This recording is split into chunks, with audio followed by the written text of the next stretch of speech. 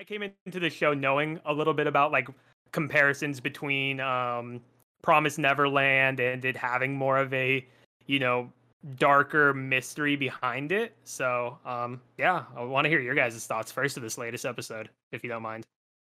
Well, I have to admit that I kept on hearing people say, like, in general, like online and whatnot, saying that this was also partly like a slice of life genre a bit. And I don't know exactly what the official definition of slice of life is, but like this is not how I would describe it, and I personally mean that in a positive way. Um, I can this kind of see episode slice of life, featured yeah. even now after I mean, Well, first not episode, now, sure, but but even like with the second episode, slice of life, I can kind of see it. It was just like just the maid and the noble girl, then like Mhm. just those two. Like I guess it's more of like normal everyday. It's like supernatural. If it's supernatural slash slice of life.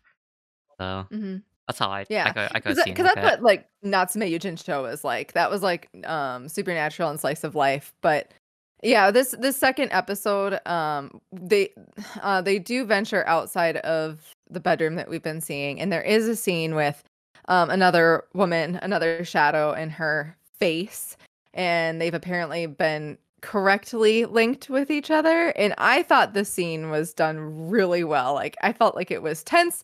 Definitely reminded me more of, Promise Neverland One days.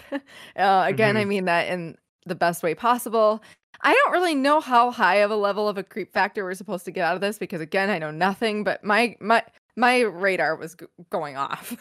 I don't know. What did you think, David? Um, wasn't really like wasn't really a creep factor. It was more uncomfortable No? feeling.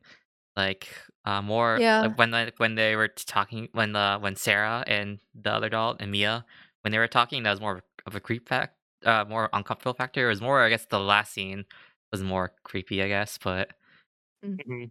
I I guess, like think what really contributed to that later scene with Kate and Emilico running into Sarah and Mia Mhm. in the garden was what we had seen of Sarah prior to that when yeah, Emilico, that too. first gets to go outside of Kate's Mhm. room and is, introduced to the other living dolls who are, Mhm. responsible for cleaning the entire, grounds of the Royal Shadow family and how joyous of a interaction that was because you could see, the excitement in Emilico's face when she got to see, all these other dolls just like her and, kind of this joy and they sing songs with one another to, clean up this house, which as a living doll, that's one of the things that I guess innately they love to do. They love to serve. And how that, very strongly contradicts with when they run into Sarah and Mia and Sarah being a completely different, person essentially as this real mimic or mirror of Mia and like showing the emotions and Mia just absolutely chastising both Emilico and Kate for being, failures in terms of like what a shadow family and living doll relationship should be. Because I think even Mia had threatened saying like, "Hey, don't make me tell like grandfather Shadow like that you guys are Mhm. obsolete because he'll throw you away like nothing." So that's like kind of another layer now of like, all right, like what is the goal of the relationships Mhm. between the Shadow family and their living servant counterparts, and more so, this grandfather. I'm really interested to see what he's all about because he sounds like he's just kind of a no nonsense like his way or the highway, and he's got some devious kind of ideologies as well for like kind of how their royal family came to be in the first place.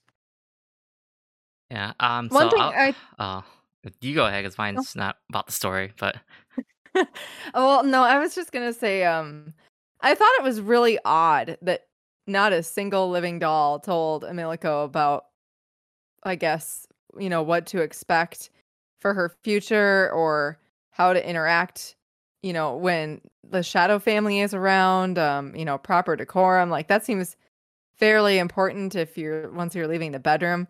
I also find it interesting that Kate didn't say anything about it. Like, cause like that previous thing, it could have just been for the narrative. It just is what it is. We'll learn it as it happens, and it might not have any further meaning. But I also thought it was interesting that Kate didn't say anything to Emilico at any point. Like, Kate to me Yeah. definitely has.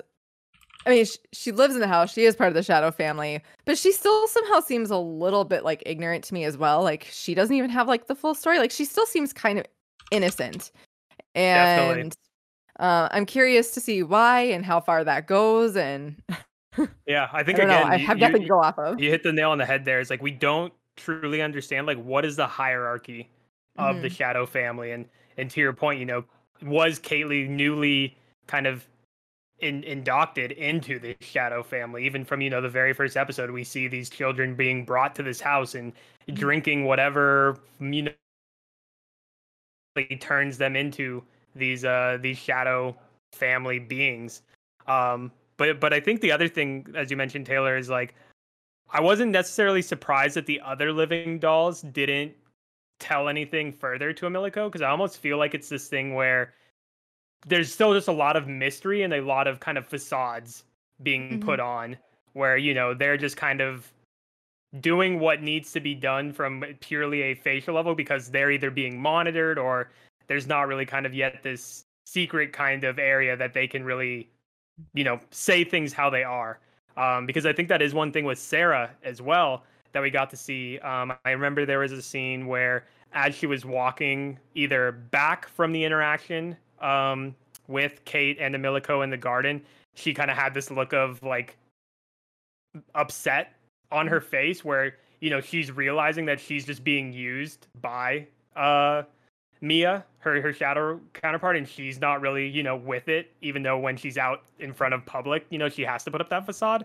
And Mhm. then to David's point, the final scene that we see when Sarah returns to her sleeping quarters and we see all these, handprints and everything of shadow soot all over the place, that also makes me think like that Mia is taking things further and potentially has gone into Sarah's room and, either just beaten her or done something very dark, Mhm. because obviously the Shadow family don't view these living dolls as human.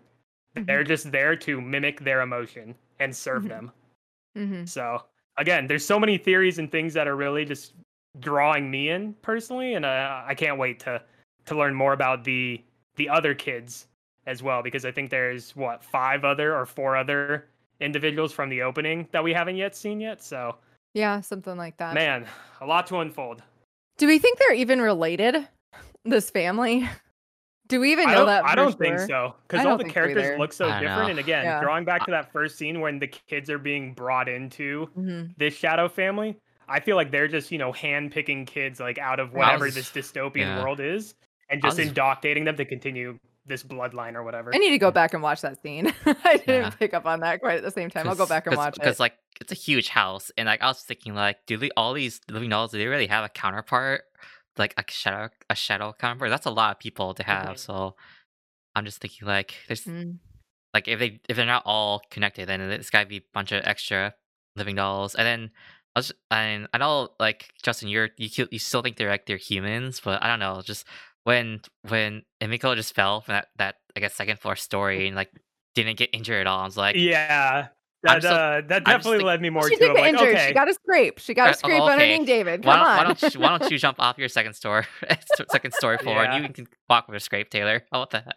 Yeah. I And think it then was interesting too, kind of to your point of when Emilico returned from after the time that Kate got like really upset for what she did to the doll, and Emilico got super dirty, and then she sat in the like cleaning Yeah, chamber, and it's literally just that huge air tunnel like pushing against them to get all the soot off them.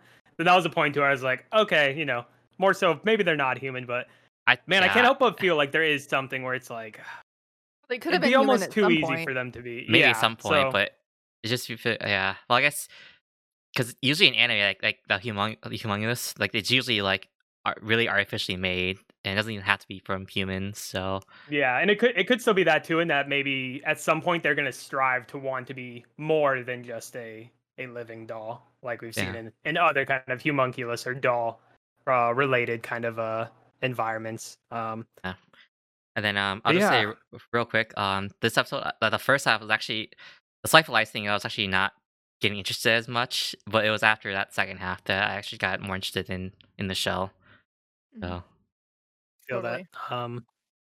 Yeah, the yeah, only other thing I would say is the last little thing is I am interested in terms of when Kate got really upset and the soot like solidified and Mhm. Emilico couldn't break it off. So I'm interested just to see more of like what kind of abilities or I guess like properties they properties. Exactly. Thank biologically you. have. Yeah. Thank you. Yeah. And then oh my god, I just remember all these little things. I know we're probably well over time here, but I'm also interested in Just let it out. Emilico being able to read more and more, because I know she was trying to read the notes in her room in this episode, and there was like a certain like word that she couldn't read, and I felt like that was about to be just another like lore Oh, I nugget didn't of like even think something about deeper. that. Okay. Mhm. Yeah. So again, man, this just really gets Well- my brain flowing of like all the conspiracies and No, things. it's, and it's great that you're enjoying keep it this. So, yeah, so that's why it's definitely in my top 2 or 3, I'd say, for Yeah. this season for me. Same for me. Yeah, I just definitely. moved the time to 10 minutes. Let's go. We're We good. can It's maybe good. move No, it's Nagatoro good. down and move this up. it's fine.